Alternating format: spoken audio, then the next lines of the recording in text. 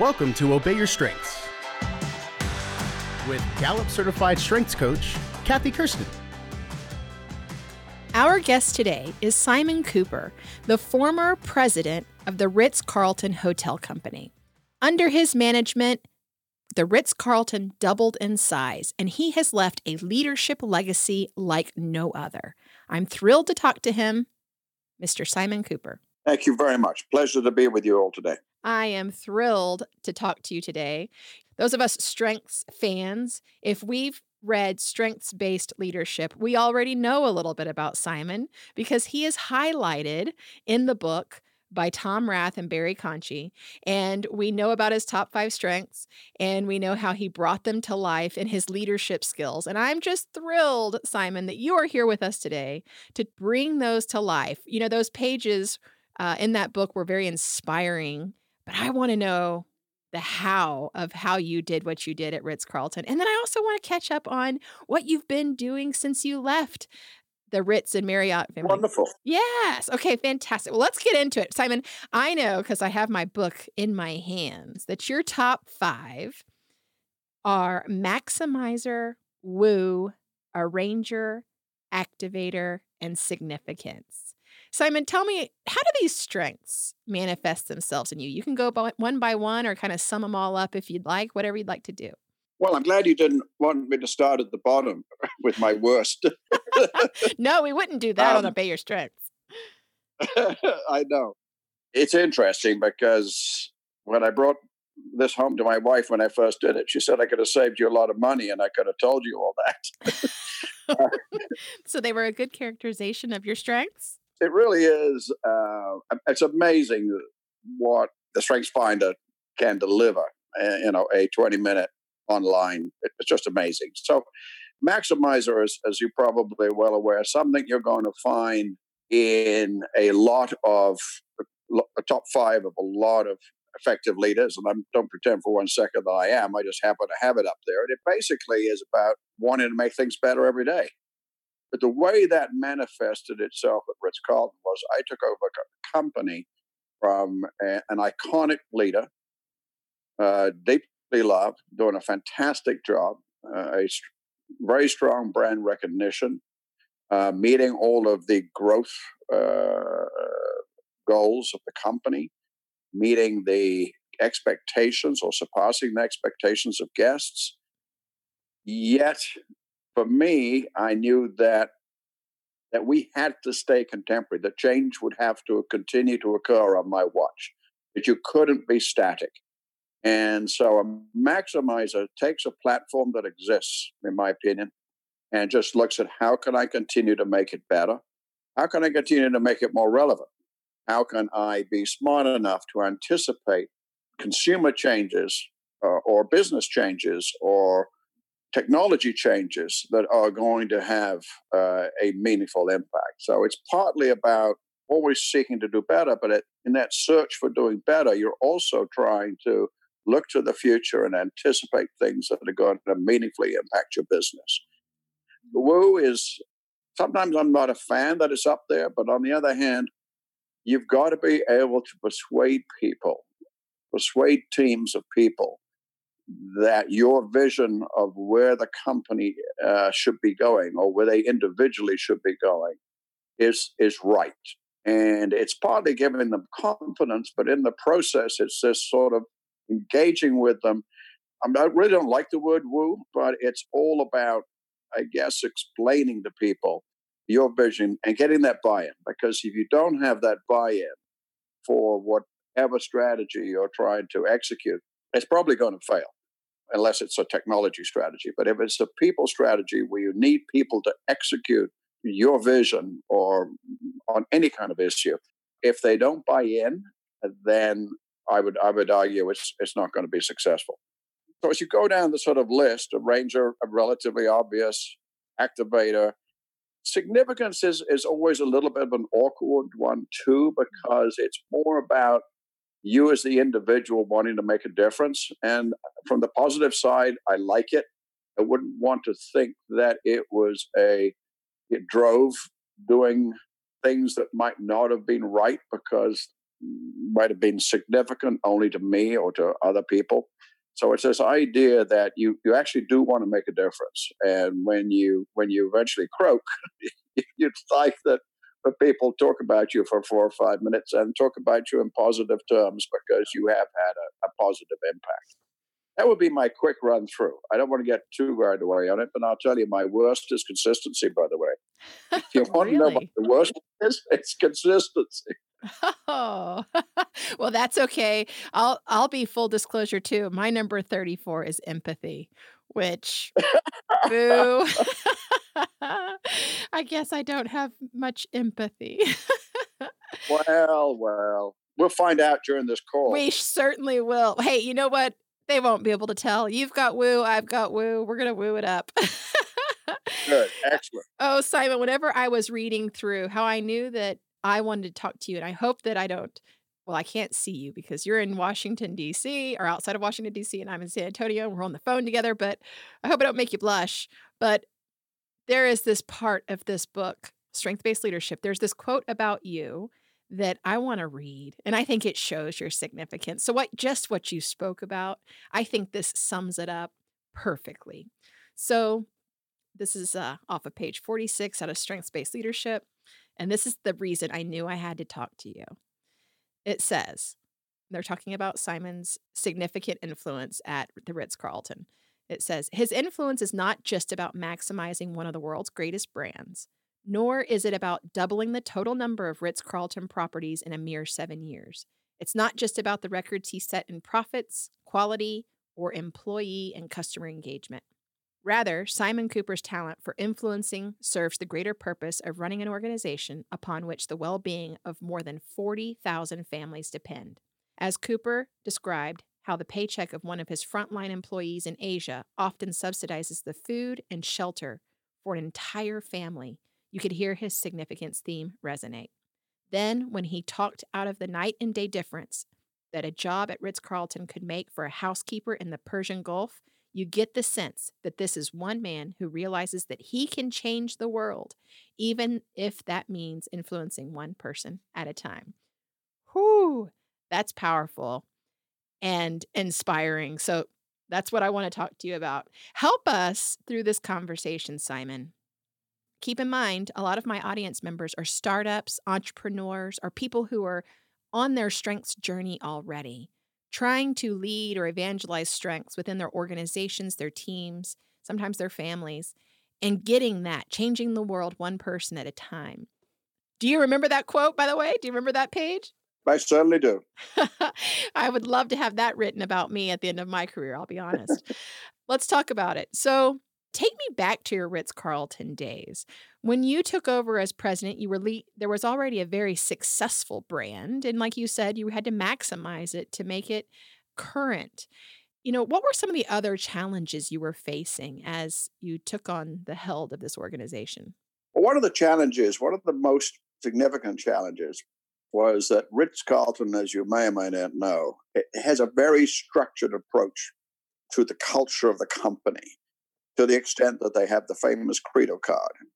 And the Credo card, as the motto of the company, it had 12 steps of service. It had all sorts of, and very, ladies and gentlemen, serving ladies and gentlemen. And this little card is still in the back pocket of every Ritz-Carlton employee, translated all over the world. So you had a culture that was extremely strong. You had a very successful company in every measurement you could ask for. And you had employees who we would continually and rightfully tell them what an incredible job they were doing and how they were contributing to the success of the company. And that was in lineups every single day. And we would focus on a different item from the Credo card every single day, mandated throughout the world. So you had this culture where there was a tremendously strong belief that the success of the company rested upon a culture, and that culture was embodied in the Credo card. The challenge I had as I took over really didn't sort of manifest itself until a couple of years, partly because I saw no reason to change the direction of the company. And the last thing I wanted to be was a leader who came in and immediately tried to change things. There was no reason to change. It was much better, in my humble opinion, to listen hard, travel broadly, understand the individual assets the countries are operating in, and then step back and sort of come up for air. And at that time, we did a lot of research about our brand. And while we were incredibly popular brand, very well respected, on the continuum of traditional versus contemporary, we stuck out on one end. We were on the traditional end. And this dates back to a lot of the Ritz-Carlton hotels having been built in late 70s, early 80s, the Naples, Laguna Niguel, Buckhead. And they were built with very heavy millwork, a lot of white marble, a lot of your dead relatives hanging on the wall, a sort of very English country house kind of look. And that was appreciated by a good segment of our guests, but it was also a segment that was getting much older. And I felt, and I think we all collectively felt, that we had to move off that traditional end. We had to get into the middle somehow, because that end really, we were going to be losing, we were going to get less relevant to the future luxury consumer of tomorrow. That was 2003, we began that. And that was set out at that time as a 10-year journey, because trying to change how consumers feel about a brand is extremely time-consuming, extremely difficult. But aligned with that change, so as we did the change, which is more easily explained in terms of what the hotel looked like, right, and getting rid of the wood, getting rid of the white marble, etc. So you could change the look of a hotel. But we had this underlying culture, which was also very prescriptive. And there was one page, which was basically the sort of the to-dos for every employee. Answer the phone in 3 rings. It was very prescriptive.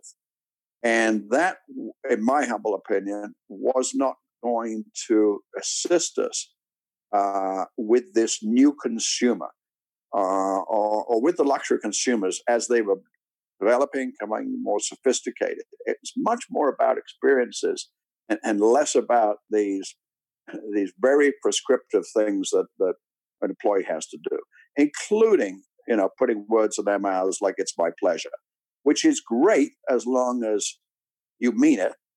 It's great until you hear it 10 times within the first 5 minutes. It's great until you hear it at Walmart because they train their people. So it became very rote and very prescriptive. And we were entering a world where I wanted our ladies and gentlemen to live a set of values and not a set of directives. So the whole idea was to focus on what's the outcome that we want from your interaction with the guest. So we developed 12 values, which was all about what are we as Ritz-Carlton and Ritz-Carlton employees, Ritz-Carlton ladies and gentlemen, what are our values? And we basically, it was interesting because the Credo card was sort of the Bible. And it was so much linkage to the success of the company. But it was interesting. Once I went out, I did a lot of workshops around the world because just to change it for the sake of changing, if it wasn't something that was going to be broadly understood. But I remember it was really interesting. Internationally, it was actually easier to change than it probably was in North America. And the employees got the idea that they are professionals. We tell them, you're professionals. The idea that they could now be more flexible in how they interacted with guests and had to actually think about it. There was no longer the sort of you do this, you do that, 3 steps here, 2 steps there. They actually had to think about it. So I'll give you an example, which probably highlights it. Okay. If you serve a room service dinner at a Ritz in 2006, there were 53 steps that you had to take to serve a dinner. Wow. Now, if you arrived in the room or the suite of the guest with the room service trolley and everything, if the couple was sitting on the terrace, overlooking the Bosphorus, you do all 53 steps and probably another 53 steps, because this for them was their event of their whole trip, sitting on the terrace of a Ritz, having a romantic dinner. Do 53 steps and do another 10, go down and get a cake or something. But if you entered that room the next day and there was a business person, male or female, sitting at the desk on the phone, you would be very quietly whoosh in, show them where to sign the bill, and get the hell out. Mm-hmm. So now you can expand that to things like families and making the right decisions as to how you take care of families, especially after long journeys and the kids aren't happy and the parents have had enough. It's really trying to understand the consumer whom you're serving, no matter where in the hotel, no matter how, no matter what, and understanding them and their needs, and not necessarily living by some playbook that we've given you.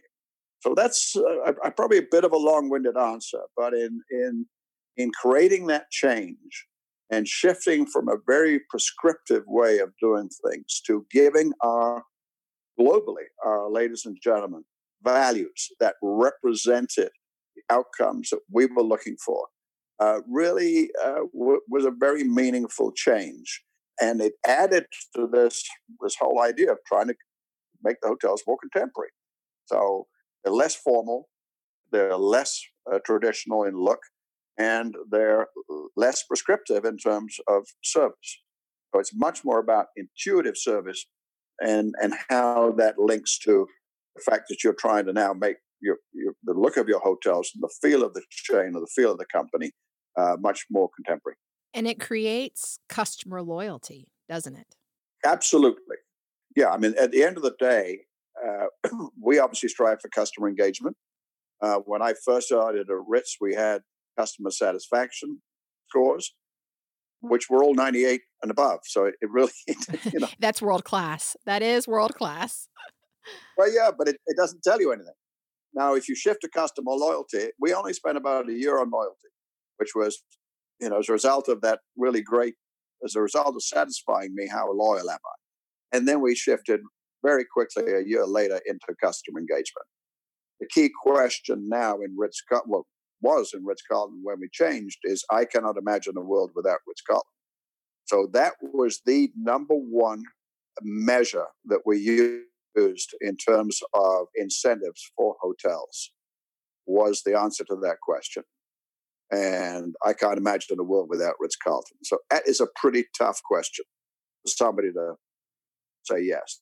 Absolutely. That's a challenging one to have really high scores on that. That is a world-class vision style of a question. Yeah, we probably got up into the 60s, except in Japan, because the Japanese just couldn't actually do that. Mm-hmm. Japanese mentality, they just can't. It's very much all the scores in Japan, quite rightly, because they can't imagine that things couldn't actually be better. I think there must be a whole land of maximizers because they always think there's something better. I'm wearing my Maximizer T-shirt today, by the way, Simon. So I'm in there with you. So I mean, I've got Maximizer number 5. Sometimes it's at number 1. So this all resonates with me. But let me tell you how, just as you're telling this story, I'm realizing just how much of an influence the culture you were building at the Ritz-Carlton was influencing the culture that I was working in those same years at Rackspace Hosting. We actually had a vision that said Ritz-Carlton in the statement. We will be known as a world-class customer service provider to the tune of Ritz-Carlton, and we named a couple of other luxury brands to help our Rackers see the vision of what we were trying to build. And what I can see that you were having this transition challenge of going from prescriptive to values-based. We had the opportunity because we were a young company in the technology space. We didn't have to transition anything. We just had to make sure we were hiring the right talent who would give that customer delight type of experience. And I'm even thinking, when we would have customers who would maybe experience a hard drive failure, and their tech team and some of our system administrators would be on the phone for hours, and how account managers were empowered to order pizza, Google out, where is this person? Our customers in New Jersey, Google up the closest Pizza Hut, ship over 5 pizzas because they've been at this work trying to get their website back up for at least 8 hours now. They've got to be hungry. And then, we tell them, hey, in a minute, you're going to get a delivery from Pizza Hut. We're buying you dinner. And they were astonished that we would do that. And so this resonates. And we know, lots of Rackspace employees went to the Ritz-Carlton Leadership Institute to learn about these ways. But, we were doing it from scratch, like as this is a basic of how we're building our business. You were transforming into this more values driven. But there is an aspect here of selecting talent. Tell me about what did you put into your toolkit in hiring talent who would give great customer service? Well, the first thing, obviously, you're looking for employees, ladies and gentlemen, who are suited. So, empathy, which you talked about before, is obviously one of the key things you look for, but it's not just about empathy.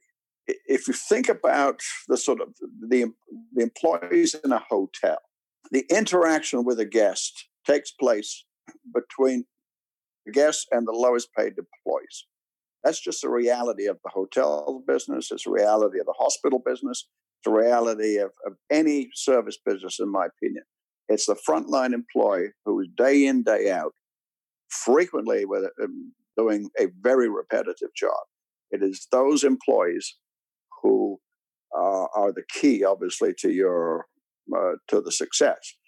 So when you're recruiting, I'll give you an example. I was down in a certain island yesterday in the Caribbean, which you know where it was, but we're building a brand new destination. New hotel, new everything. And there's probably 40, 50 hotels on the island. Tourism is certainly a major business down there.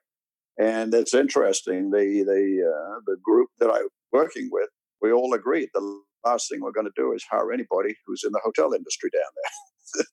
Because you're hiring people who will probably have a set way as to how they go about that guest interaction. And what you want is people who have that sort of raw material, that attitude. And so attitude is number one, because you can, with people with the right attitude, our business is not rocket science. And it's low tech, high touch. Attitude is way more important than knowledge or skill or experience, except when you're talking the culinary in the kitchen. So, that's where you start. You start with people with a wonderful attitude, unless you are a poor leader or you give them a poor platform. That means, you don't give them the tools or that they need to be successful. People want to work. People want to be successful. They want to be part of a successful business. They want to be part of a winning team. I think 99% of people are like that. And it's up to leaders to create the environment, both hard environment, by that I mean, your building, and soft environment, which is the culture. It's up to leaders to create those two really important platforms, hard and soft, as I call it, for employees to blossom in. And I think everybody wants to blossom. Everybody wants to be successful. Absolutely. I agree with you 100%. We all do. And it's about finding that right seat on the bus to be successful in, which a lot of us, that's why, hey, if you're listening to Obey Your Strengths, hopefully you're learning what your right seat is as individuals, but as leaders, filling our organizations with people who are talented and have the right attitude to do their job well at the best of their ability. In our previous conversations, Simon, you actually give credit to your career success. You shared with me that it's anchored your career success is your ability to select and develop leaders. Can we talk about your leadership team? And maybe not specifics about people, but what kind of partners did you have and what kind of leadership and trust did you build with your leadership team?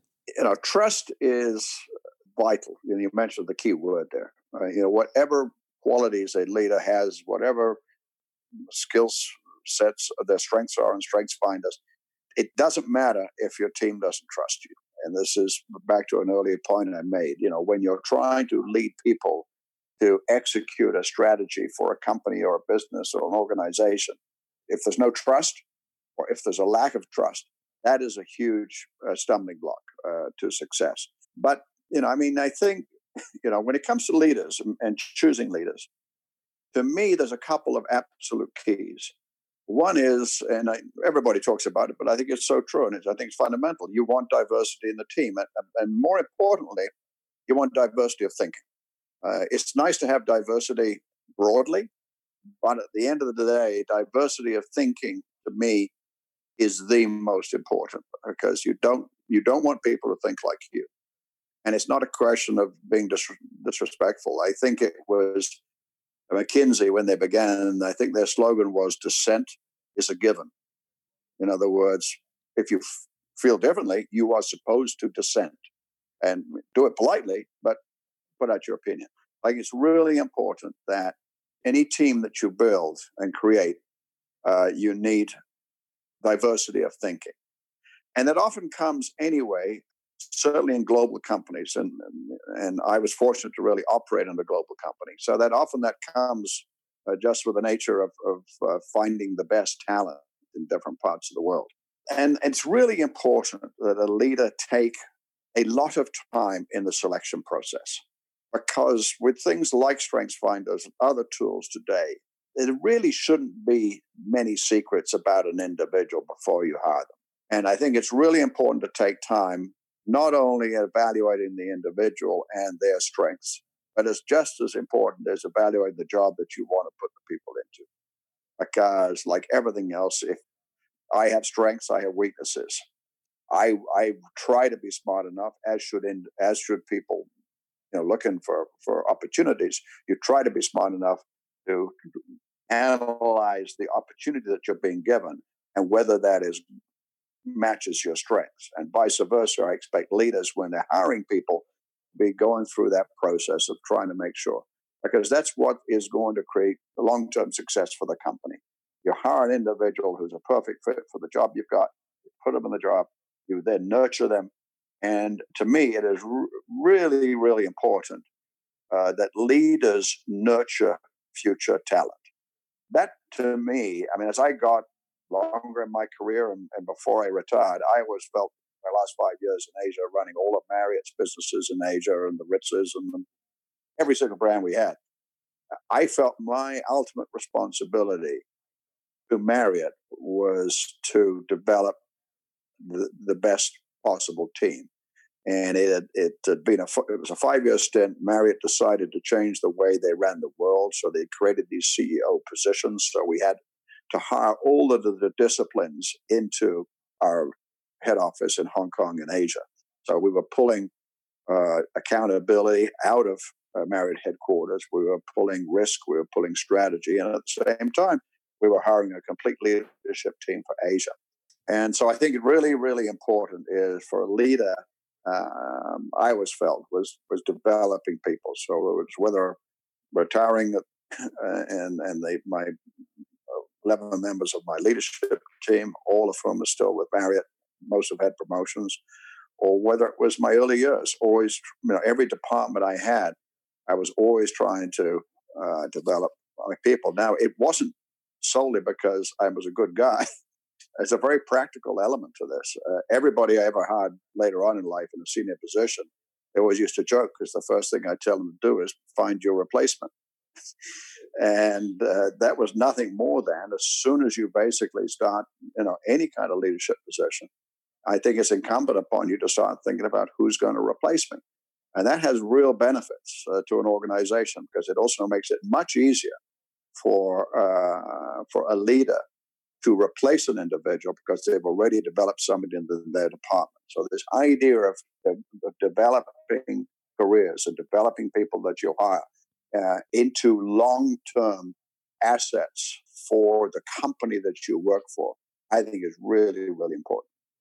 As you say that, I'm realizing that's how people like yourself, people that have a leadership legacy, are creating that depth, that sustainability of success even long after you're gone, is by pouring into the people around you and helping them be successful sustainably.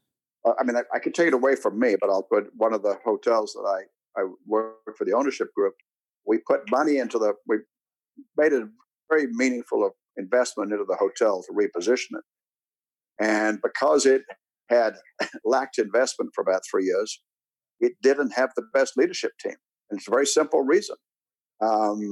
Smart leaders go where they believe that they're going to have both the financial and support to be able to create the kind of hotel that is going to be a legacy for them and move their careers within the management company that they work for. We put in $35 million, repositioned the hotel, hired a new general manager from the company who was a wonderful individual who develops his people and has no problem hiring new leaders when he has internal company turnover, because it's a place that people want to work, because their careers will be enhanced by working here, not only just for the GM, but also because the hotel is so well perceived. So that is, and people follow that, and it's a hard one sometimes to describe, but there is a reality that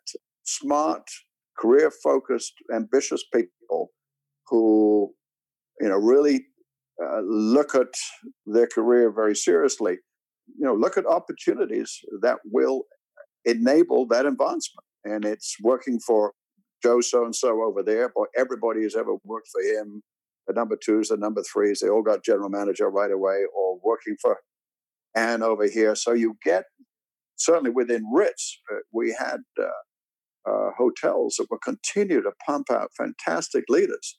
Singapore was a fantastic place for pumping out very capable leaders that we then used other areas around Asia, partly because Singapore, they're really well educated. A lot of them speak Chinese. So Turkey was another one. Istanbul, a huge resource. Again, well educated, people who want to travel, get to know the world. So there is no doubt that there is a sort of a magnet around certain organizations with certain leaders that have an innate ability to develop other leaders for the organization. And what's interesting is, as a result of that, they actually get the best leaders in their hotels. Earlier, you talked about the frontline employees create the value. And we know, I know from stories shared across the world about Ritz-Carlton employees doing great things with their talents. And I would love for you to share just a few examples of ways that frontline employees, have used their talents to delight customers, something that would inspire us. Well, it's interesting. I will tell you this too. I think before I tell you how some of the frontline employees have inspired customers, Ritz-Carlton, we had wow stories, and this is quite common now in a number of businesses, but it was really, really important. The wow stories, whether it's in a wow story or whatever format a company uses, recognizing and rewarding people, more recognizing people in front of their peers for actions that they have taken to delight a guest or to resolve a problem, does two things. One is, obviously, it's the recognition for the individual. But even more important, it tells every one of the 40,000 ladies and gentlemen around the world the actions that you recognize, the kind of actions that you want them to take.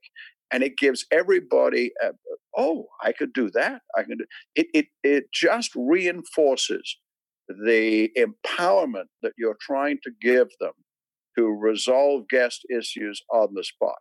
So really, really important. Now, the stories, to me, I happen to prefer the simple ones because there's no doubt that the front desk employee who jumps on an airplane and flies to Singapore to return the briefcase to a guy who needs it for a meeting tomorrow, that's all very nice. That's wonderful. That's good.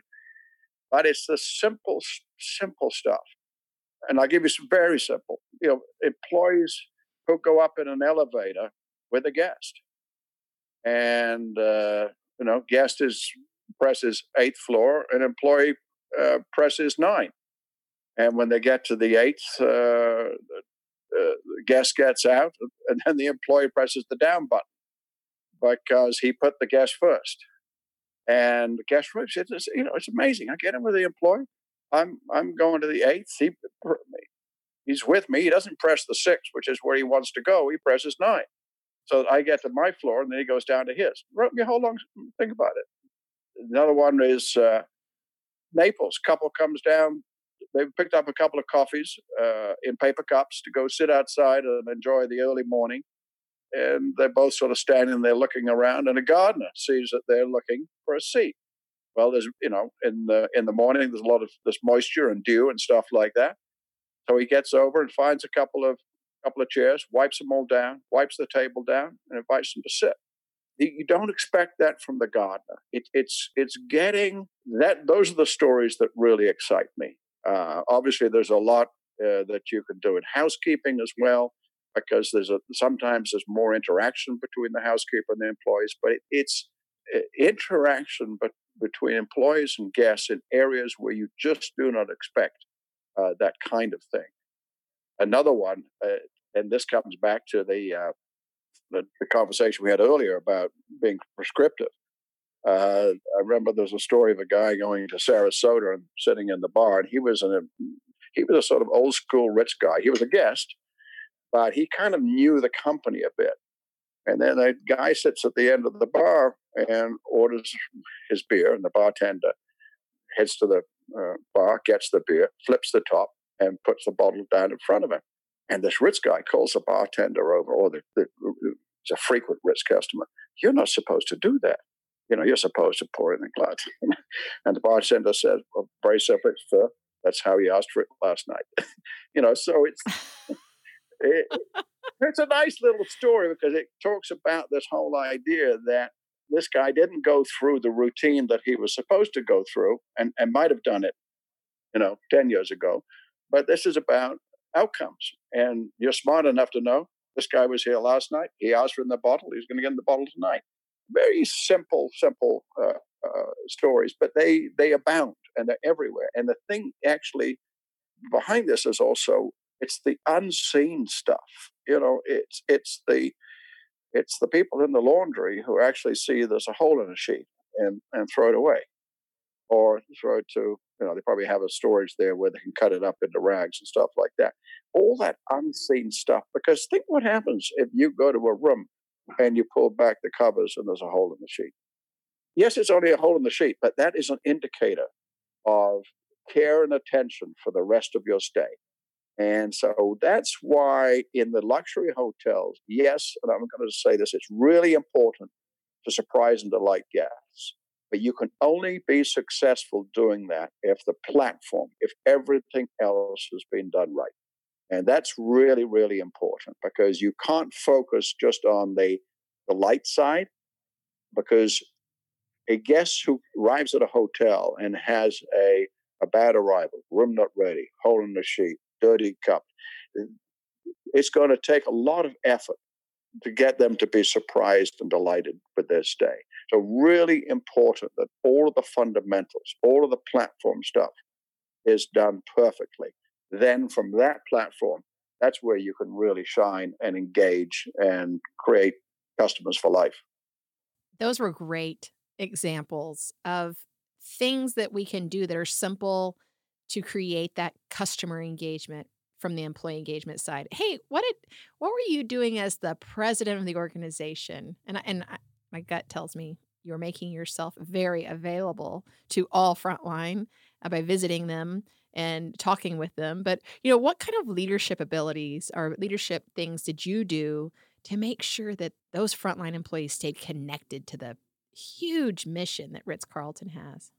You've got to walk the talk. I don't like that expression, but not behave differently personally than you're asking them to behave.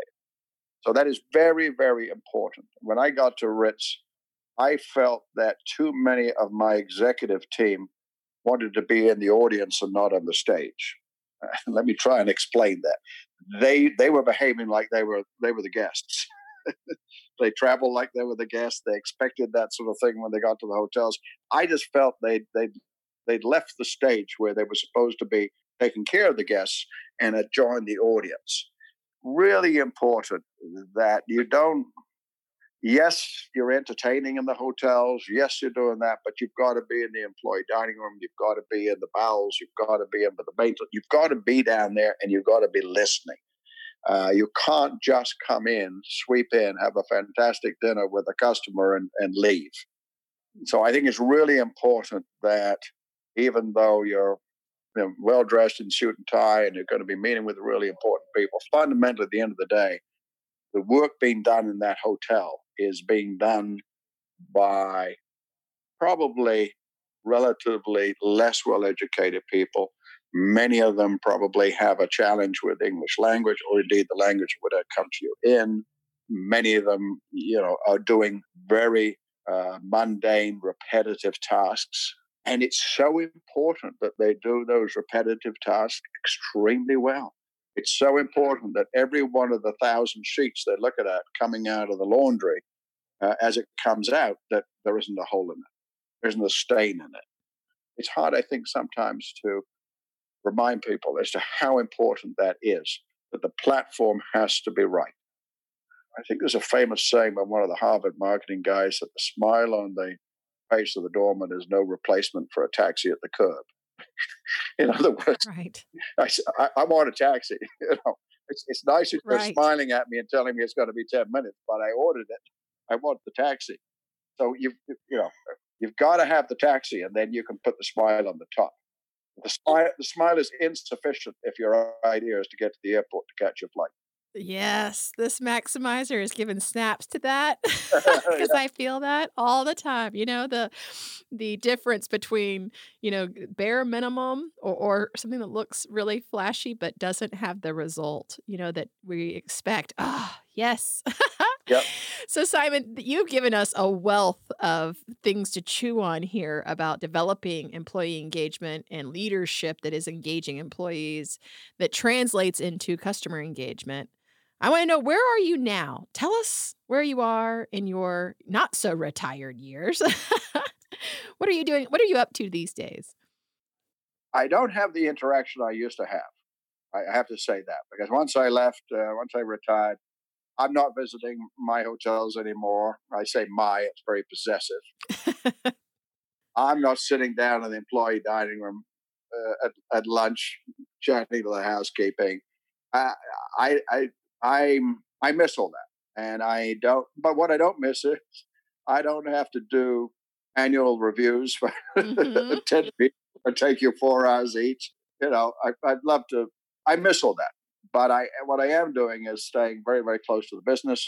I'm mostly working pretty much 100% on large resort developments with hotel components. So whether it's Costa Rica, where I primarily work on the Papagayo Peninsula for the ownership there. We have Four Seasons, we have Andaz. We're probably going to build a Ritz Cut. We will build a Ritz Reserve. We have our own. We have a couple other hotels there. We've got tennis courts, golf courses, etc. So that's a big continuing. That's about a 15-year-old development, and injected injected money, frankly, and repositioning about 3 years ago. And it's been working out extremely well. I've also worked on a very interesting project ground up in St. Lucia, where it's all about it's residential, hotel, restaurants, golf course, etc. And that's really interesting about which hotels, which brands, how much residential, how much hotel, and how do you create basically you're creating a resort from scratch. And if you look at the big resorts around North America, which would be more well known to the listeners, there are a lot of components in these resorts, which have a residential, have hotel, have club members, have golf, tennis, and it's really interesting as to how you use not only the physical land to deliver a really great luxury experience, but also then what do you put on the land that sort of brings it to life. So That's basically what I do. I do some other work, but nothing as exciting as creating these wonderful luxury resorts. Well, you're still being tapped for all of your experience, expertise, wisdom, and your strengths, right? That's correct. Something that just came to mind, that transformative work, like what you're describing doing in these islands in the Papagayo Peninsula of Costa Rica, you know, I think as a strengths guru, I may have thought, wow, I bet whoever's leading that, or some of the people who are in the inner workings of that probably lead with lots of strategic thinking themes in their top 5. And I definitely feel that you probably have some in your top 10. But, you're leading from that influencing realm. 4 of your top 5 are influencing. And that's powerful for us to realize that when we're thinking about StrengthsFinder and how it helps us be successful, our strengths don't just play in that domain that they're in, but they can help us be visionary. They can help us get things done. We're not just, I guess, one trick pony type of leaders. And you're a great example of that, Simon, that you're doing transformational work through that influencing domain and getting a lot done. And you're seeing the return on investment. It's so cool. I love strengths. I love getting to hear your strengths. I mean, like, this is getting in the mind of a genius. It really does feel that way, getting to talk to people like you and know their top 5. Oh, I think so. trying to understand what my customers want and how can I corral all the talents of the ladies and gentlemen to deliver. So it's I love strategy, I love marketing, I love all these other things. But you're right. Obviously, my strengths tend to be more around experiences, and I like having Maximizer on the top. To be honest, it kind of reminds me every day, because not everybody gets up and says I've got to make things better, and I like to think that I don't do it every day of the week, but I like to think up that at least half the days of the week I wake up thinking how I can improve. Not just me. I mean, improve whatever I'm working on. Right. I mean, you improve everything that you're a part of, the teams, the projects, right? You've got that eye for improvement and taking things to the next level. Yeah, I'd be very upset if I ever thought that I led a team that did not improve what we were tasked with doing. That would be very upsetting. I ask every person that I interview on Obey Your Strengths one last question, and it's the Obey Your Strengths question. And so I'm going to ask you, and I want you to think about it and give me your answer. But this podcast exists to help other people obey their strengths. And sometimes we take our strengths for granted. But if you could just pick one of your strengths that you've really honed and it's made all the difference in your career, which one is it and why? In some ways, I would probably choose significance. This idea that you actually want to make a difference. I should choose Maximizer, but I see that's kind of like bred in. It's relatively simple. I think the much more complex one, I want to be significant in people's careers. I want to have significant input into the livelihoods of the ladies and gentlemen by making right decisions that lead to careers for them and improve their lives through that. I take great pride in the fact that when we go to more remote locations, that our ladies and gentlemen hopefully are the best paid, hopefully have the nicest houses, hopefully have meaningfully improved their quality of lives as a result of working for us. And I think that's really important, that I and the leaders that work with me make smart decisions that continue to create that environment for them. They made a decision to come and work for us and give their lives for us and their livelihoods. And really important to me, it's just as important that we try to deliver on our side of that contract. Significance, yeah, and it's not. I don't think it's everybody. It is in my case. I'm guided a little bit. My favorite quote is Lord Tennyson back in the 19th century, who basically, I'll paraphrase it, but his idea of good leadership was somebody who had self-knowledge, self-reverence, and self-control. And I think that's really, really important. I've probably gone off track here a little bit, but this idea, the word I like the most is self-reverence. Self-knowledge is all about, well, this is a couple of hundred years ago. So he was doing strength leadership there. That's Self-knowledge, right. know what you're good at. But after that, this idea of self-reverence is that you're comfortable with who you are, or you like who you are. You've got to be comfortable with who you are. That's a very important thing. And I'm really comfortable in this role of trying to be significant to people with whom I work, and not just for the company that I work for. Much more important to me is to be significant for people who reported to me and growing their careers, their livelihoods, whether they reported directly or indirectly or one of the many 40,000 people we would employ around the world. So being significant to them in a positive way resonates with me. Thank you, Simon. If you would like to learn more about Simon Cooper, you can find his blog and his website at SimonCooperAssociates.com. He's also a frequent speaker at the Ritz-Carlton Leadership Center. He focuses on service excellence and cultural transformation. This conversation has been a delight. Thank you so much, Simon. Very kind of you. Very much enjoyed it. Obey Your Strengths is produced by Geekdom Media in association with Game Day Media Enterprises. Executive produced by Lorenzo Gomez, John Garcia, and Michael Argent. To learn more about Kathy Kirsten, visit her website, kathykersten.com. That's KathyKersten.com.